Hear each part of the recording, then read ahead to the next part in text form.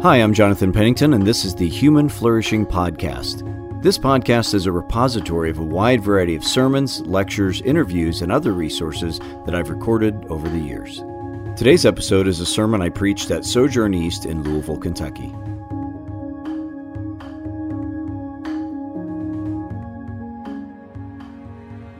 Our scripture this morning comes from Luke 8:40 through 56. So if you're able, would you please join me in standing for the reading of God's word?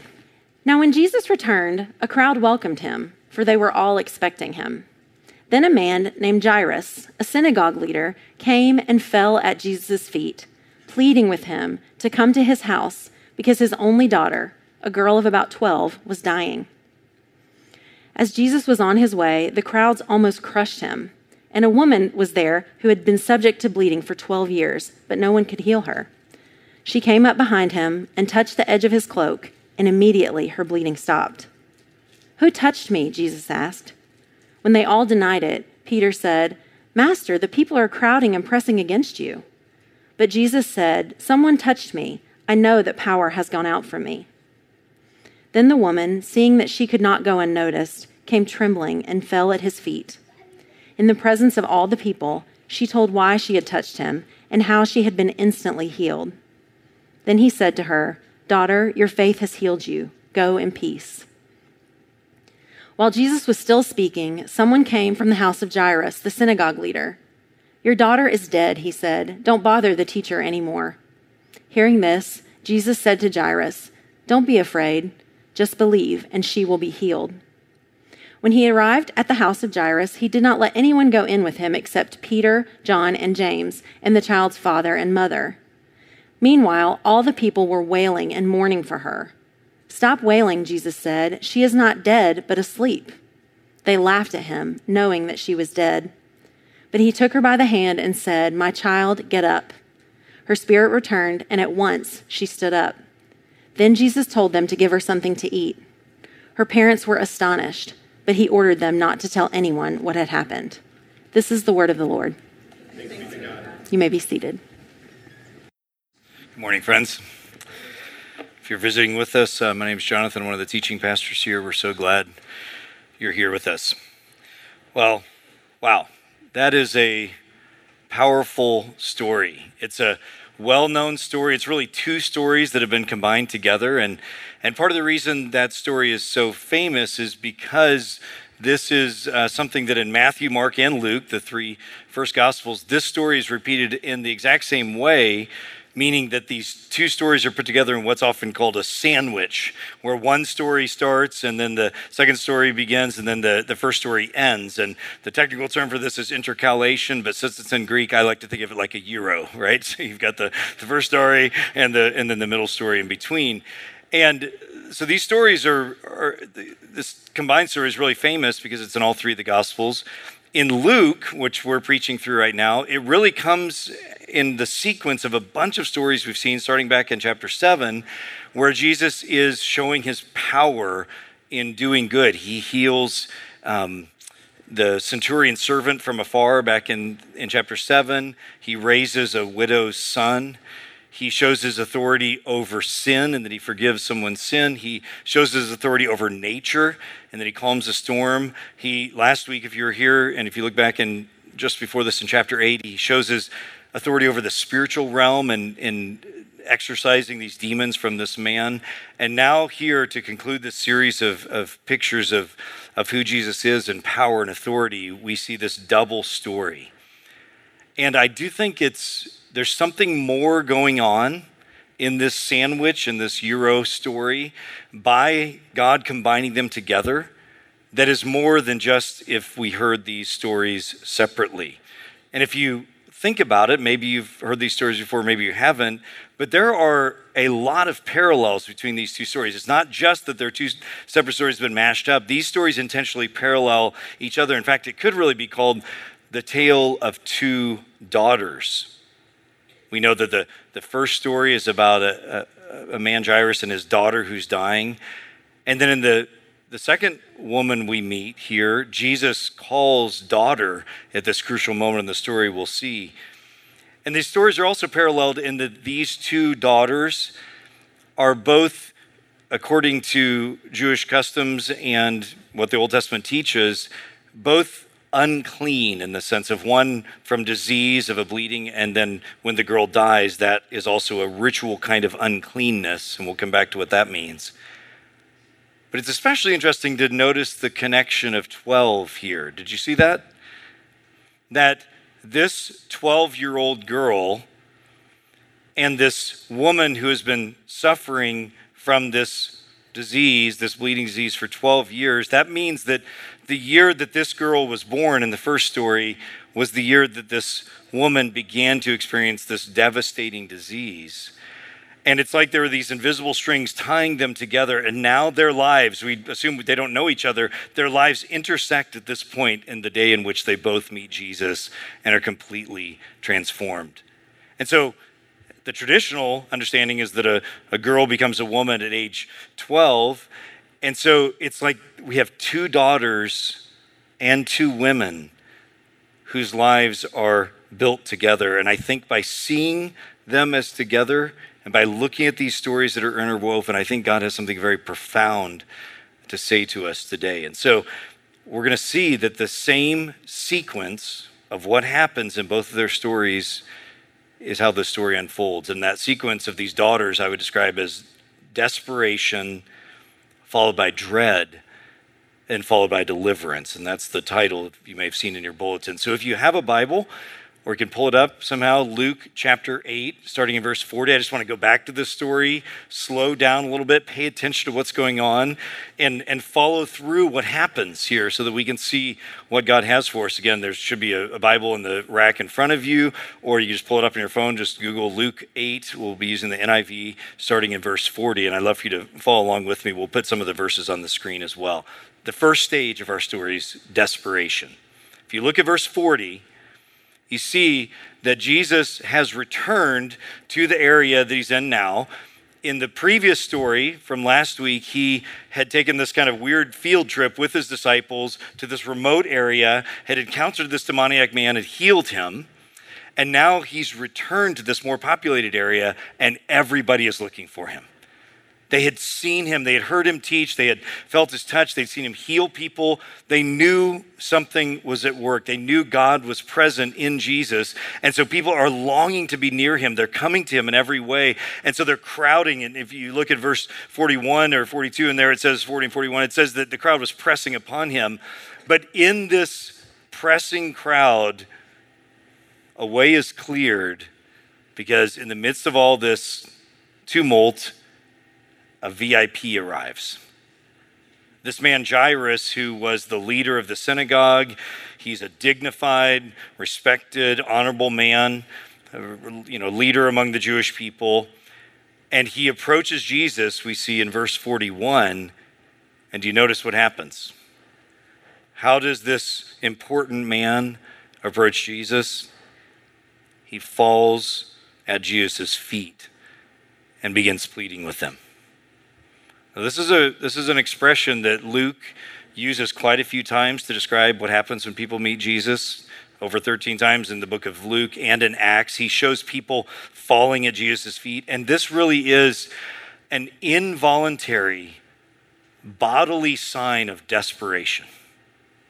To fall at your feet, to lay prostrate, to fall at someone's feet is an involuntary sign of your body expressing the deep desperation. And I had never experienced this myself, like this involuntary sense, until a couple of times within the last decade that I can remember very distinctly. One was a situation I was in with a lot of anxiety and some injustice happening to me. And there more than once, I remember just literally just falling down out of anxiety and being prostrate on the ground. I had never experienced anything like that. I could not do it.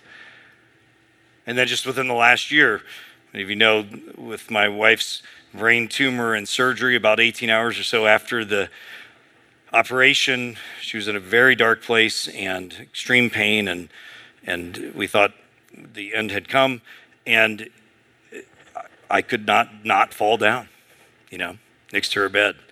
And this is something I'd never experienced. Some of you have, some of you have not. But it is a universal human experience that shows that we're in a desperate place. And why is Jairus so desperate? Because his daughter, his only daughter, his precious 12-year-old is dying. She's not just sick. He's not just experiencing the kind of anxiety that all parents do many times with our children about various things. She is dying.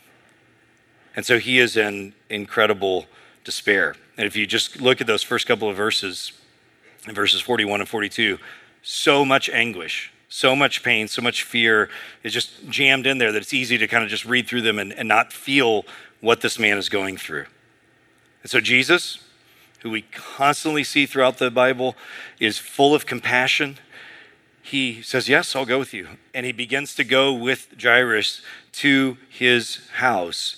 And the end of verse 42 again says the crowds is crushing him as this is happening. Just everybody wants to be near him.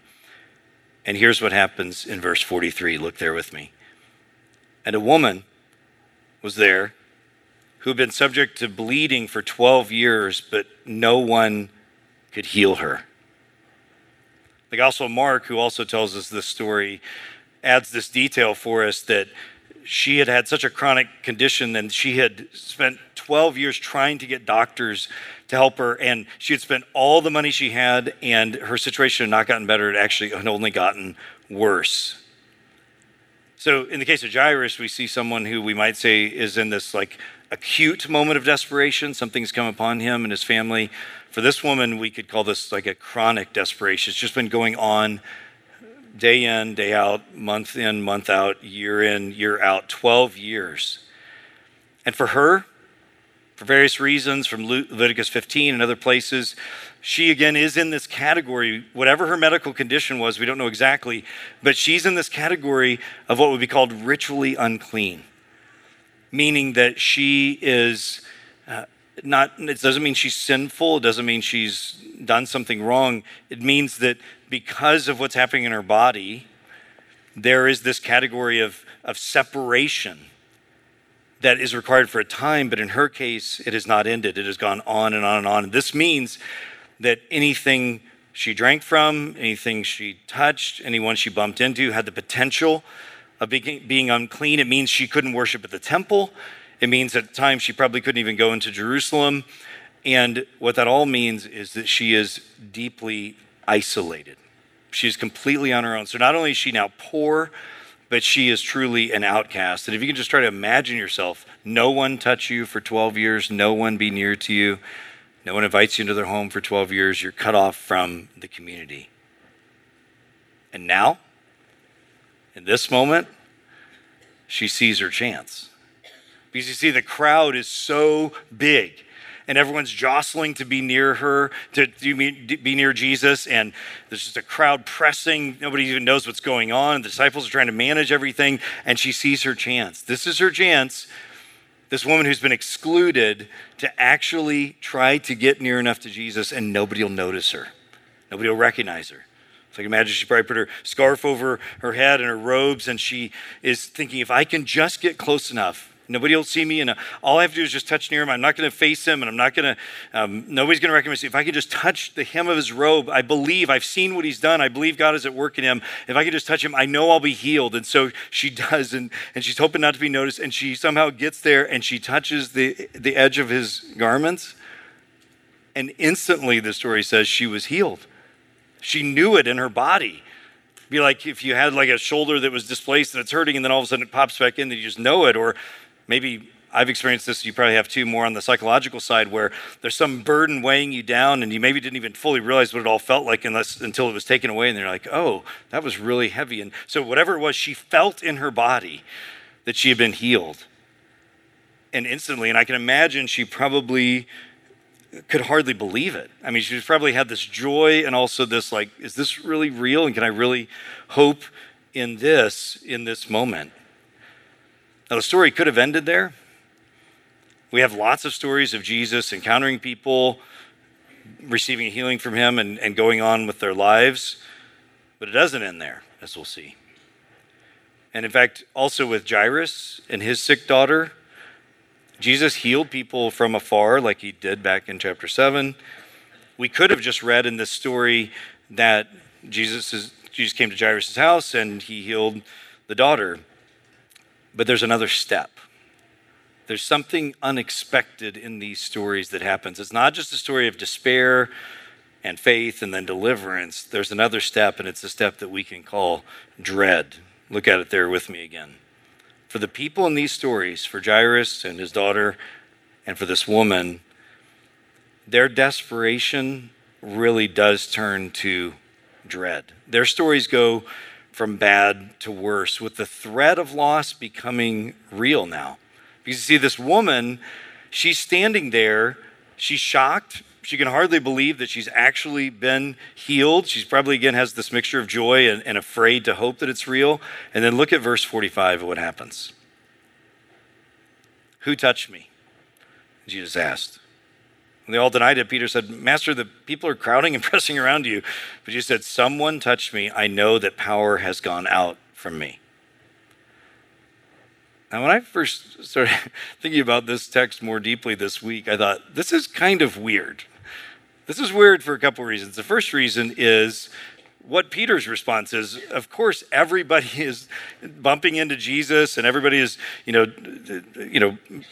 hitting his garments and touching him in all these ways. And Peter's response is what we would respond as well. Like, what do you mean, who touched you? A million people just touched you.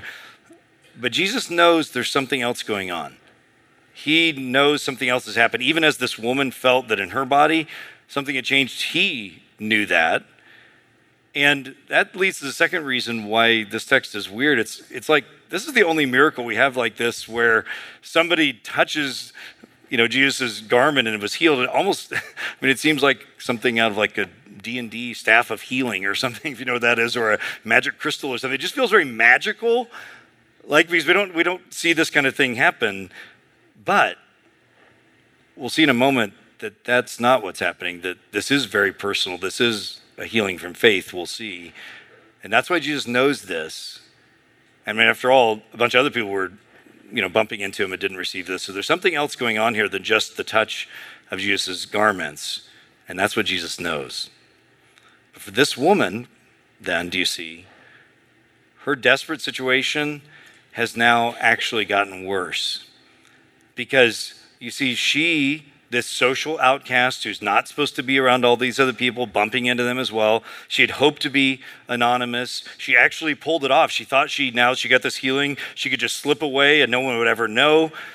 But now Jesus has stopped the whole crowd and has basically made a scene here and said, who touched me? And so her momentary joy has really turned to dread. This woman whose life for the last 12 years has been shame and exclusion and loneliness, being lesser, she has touched Jesus, potentially making him unclean. She's done this kind of deceptively, right? Desperation does make us do desperate things, and now she knows she is in trouble because she has put herself into conflict with this all-powerful man of God. So look at what happens in verse 47. So then the woman, seeing that she could not go unnoticed, came trembling and fell at his feet. And in the presence of all the people, she told why she had touched him and how she had been instantly healed. So just like Jairus had fallen at Jesus' feet, now she does as well, though not again just in desperation, but really in dread. She realizes she can't escape this. And to her credit, she realizes all I can do is be honest and kind of cast myself at his feet. And that's a good choice, but she has no idea what's going to happen. In fact, I think she probably is quite fearful in this moment. And so before we look at what Jesus says, skip down to verse 49. This is where our other story comes in. It says, while Jesus was still speaking, someone came from the house of Jairus, the synagogue leader, and he said, your daughter is dead. Don't bother the teacher anymore.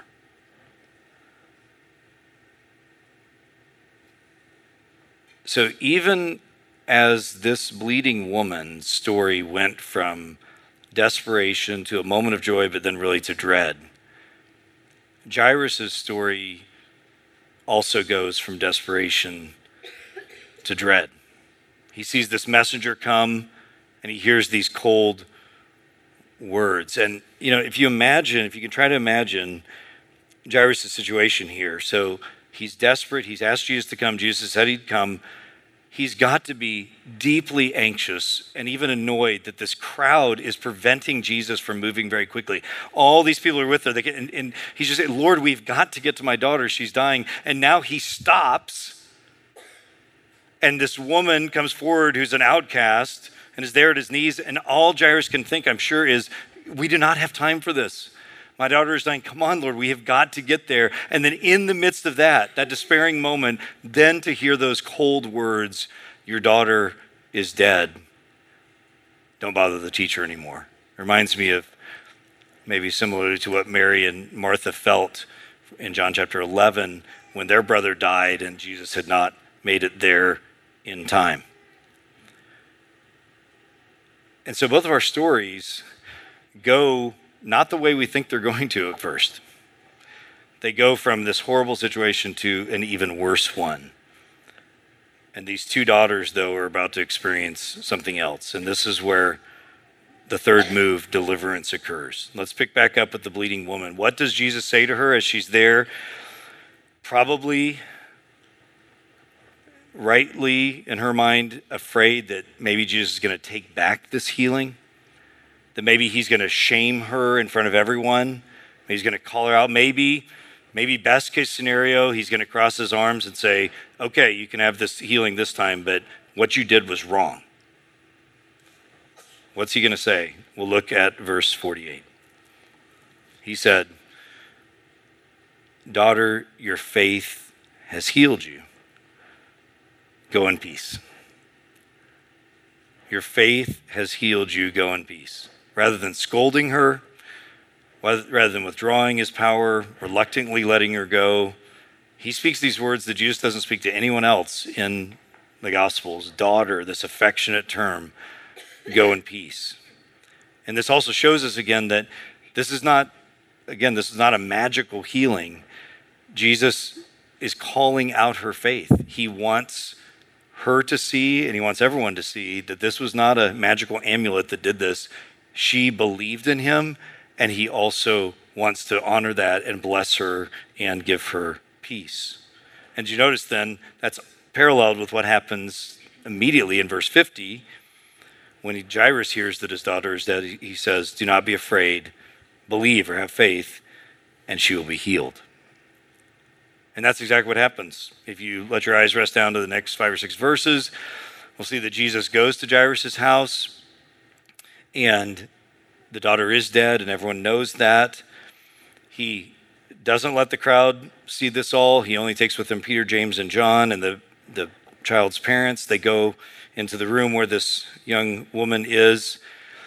On the way, Jesus says, why are you wailing? She's not dead, she's asleep. And they are, they know that he's foolish and this makes no sense, and they even mock him, it says. And why would Jesus say that? Well, sleep is a metaphor for death. Jesus often means more than what it initially seems like he means. But I think what's really going on here, if you look at the very last verse, in verse 56, when he tells them not to tell anyone what happened, the point is Jesus is not trying to whip up this already pressing crowd. He's not trying to gain popularity. He's not trying to start a movement. He is out of compassion, genuine and full compassion, bringing healing and restoration of life to this family and to this daughter. But he's not, if he wanted to just become popular and get a big crowd, he would have said, bring the deathbed out here and do it in front of everybody. That's not what he's interested in doing, because he has come to heal people for sure, but he's come to do more, he realizes, to teach and preach about what the kingdom is, to invite people into it, and ultimately to die on a cross himself and rise from the dead so that he can inaugurate this new relationship between God and humanity. So he's not trying to do this for popularity. He's trying to do this out of love. And so he wants to keep this on the down low, but still bless this family. And so he does. And so these people's desperation that turns to dread really does turn to deliverance for these two daughters. And what I want to do is think with you, what does this mean? And as I meditated on this story this week, I thought, in some ways it would be enough just to be in awe of this, just to see Jesus' power. The same Jesus who did these is still alive today and present for us. And this is awesome, truly. And to see that God himself is the same one who is still powerful and compassionate and intentional and loving and active in our lives, inviting people to believe him. That is a wonderful thing to take away from this. But I also want to draw out just two sentences. I want to draw out, and from drawing those out, I want to see how God is drawing us into himself. So I want to draw out two sentences. Here's the first one. That God wants us, I think from these stories, to gain a fuller picture of who Jesus is and what he does for people, that is for us. He wants us to see a fuller picture. And what I mean is this. When we think about Christianity and we think about Jesus, we rightly talk a lot about him dying on the cross and rising from the dead to forgive our sins. And that's absolutely right. That's non-negotiable. We need that. And we think of that primarily in terms of legal. So we have broken God's law and we stand condemned, and therefore we can have forgiveness of sins. And that's wonderful. That's good. We need that absolutely. However, what we don't realize is that that's not all that the gospel is, and that's not all that Jesus is. That's not all that Jesus does. And it's stories like this and many, many others that help us see that while forgiveness of sins is essential to the gospel, it's not actually the entirety of what Jesus is about. A story like this and many others show us that Jesus' work in the world and the work for us also involves cleansing us from being unclean before God and others. It involves removal of shame. This powerful emotional state as well as experience we have in culture where we are shamed. Jesus is also, his work is to conquer death. Not just to say you're all going to die, but you can be forgiven. He actually conquers death. We see a picture of this, and he himself will, and we will as well eventually. We also see that the gospel involves deliverance from desperate situations, physical and psychological. And it also involves restoration to a community. Did you notice that in both of these daughters' cases, Jesus' work really ends up in them being restored to the community of people, just like it happened with the demoniac in the previous story as well. And I like how Tom Wright describes this. He says, Christianity is not just this like spiritual reality, which it is. It's not just about internal soul issues of breaking God's law, but it's about God being present in our real life and our suffering. He says Jesus gets his hands dirty with the problems of the world, and he welcomes our trembling touch and responds with that central biblical command, do not be afraid. This story shows us that Jesus is, yes, he's going to go on to die for our sins, but he is deeply involved in removing shame, removing death, removing uncleanness, and restoring us to community. I said something before about this uncleanness idea. I know we don't really have a direct analogy to this. It's kind of weird because it's not just like a biological germ, but it's also not sin. There's this category that we struggle with to understand of kind of uncleanness. Whatever exactly it is from Leviticus, Jesus has reversed that. Did you notice that in both cases he touches the daughter, right? And instead of uncleanness being transferred to him like a contagion, it's reversed, that they become clean. And this is the power of Jesus even today. And I love that idea of them being restored to community. Both of them are restored, and that is also still true today. Some of you here, or maybe some of you watching online, you feel isolated because of shame, regret, embarrassment. Maybe on the outside you look like you're all together, but you really feel isolated. Jesus came not only to forgive your sins, but to restore you to himself and to restore you to others. Whether your sins and failures are public, whether they're private, whether they're relational, whether they're financial, whether they're personal, your shame and your uncleanness can actually be removed, and you can be restored to what you long for, which is community with God and with others. One commentator said these wonderful words. He said, "Don't trouble the teacher anymore is never a right response to our troubles." Maybe today you feel this, I'm beyond hope. my shame is too great. I don't even want to think about it. Don't trouble the teacher anymore is not a right response. The same Jesus who is active and got his hands dirty in these lives is the same today. And we want to be a church where that's welcome. We don't expect people to get all their lives in order. You are welcome to be restored to a community of people through the power of Jesus and us ministering that to each other. And all of that is accessed not by performance, but by faith, by falling at Jesus' feet in your heart or in your body and confessing a need for him. That is all that's required.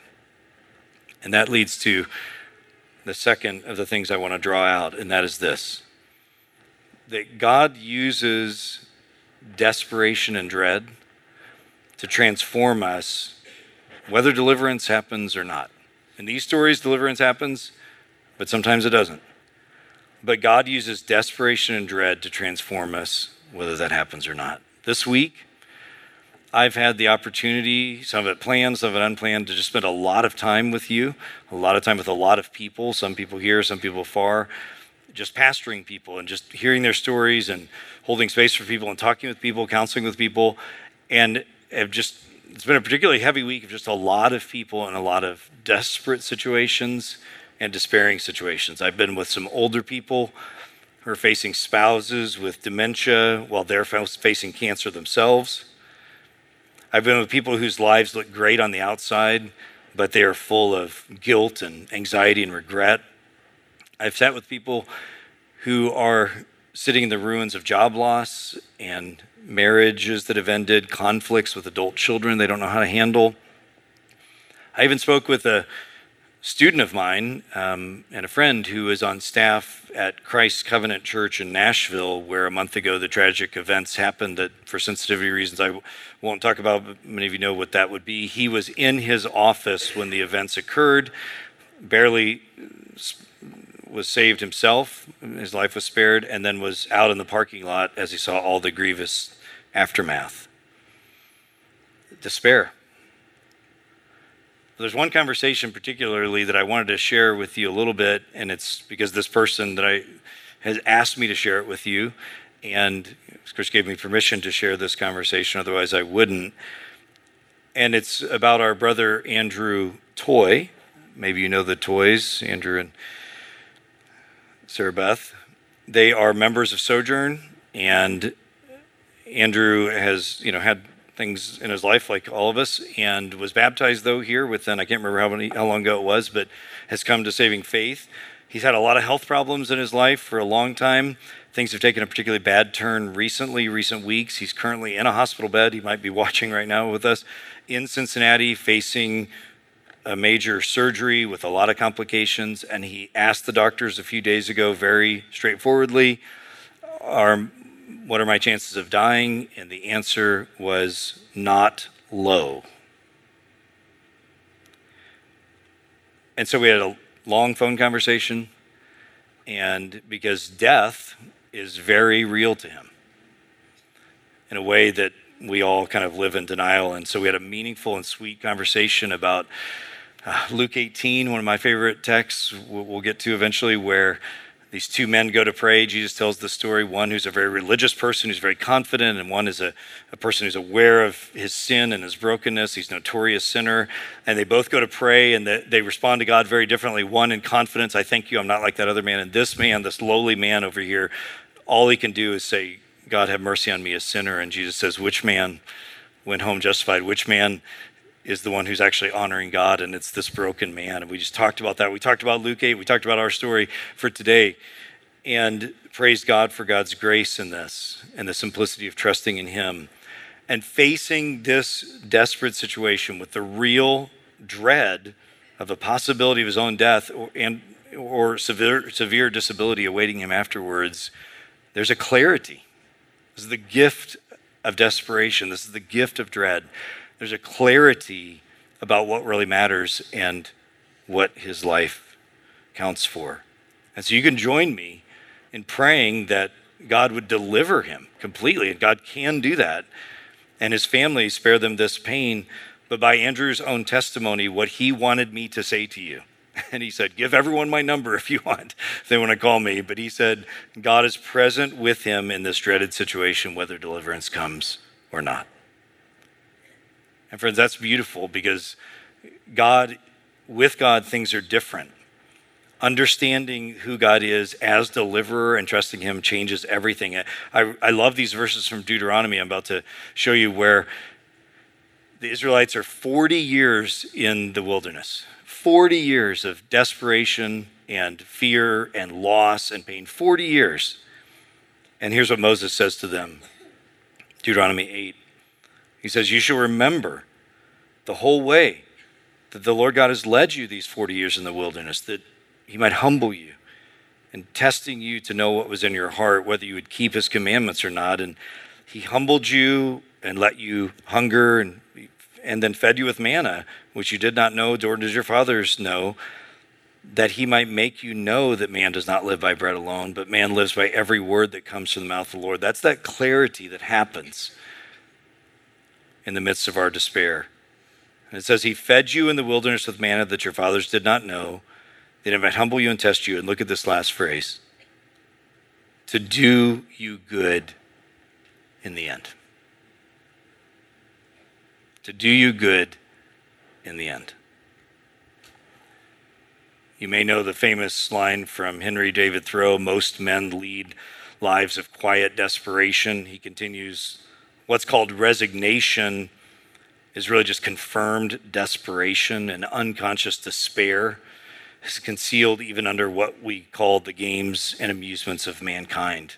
I don't know where you are today. I know many of you are in despair right now.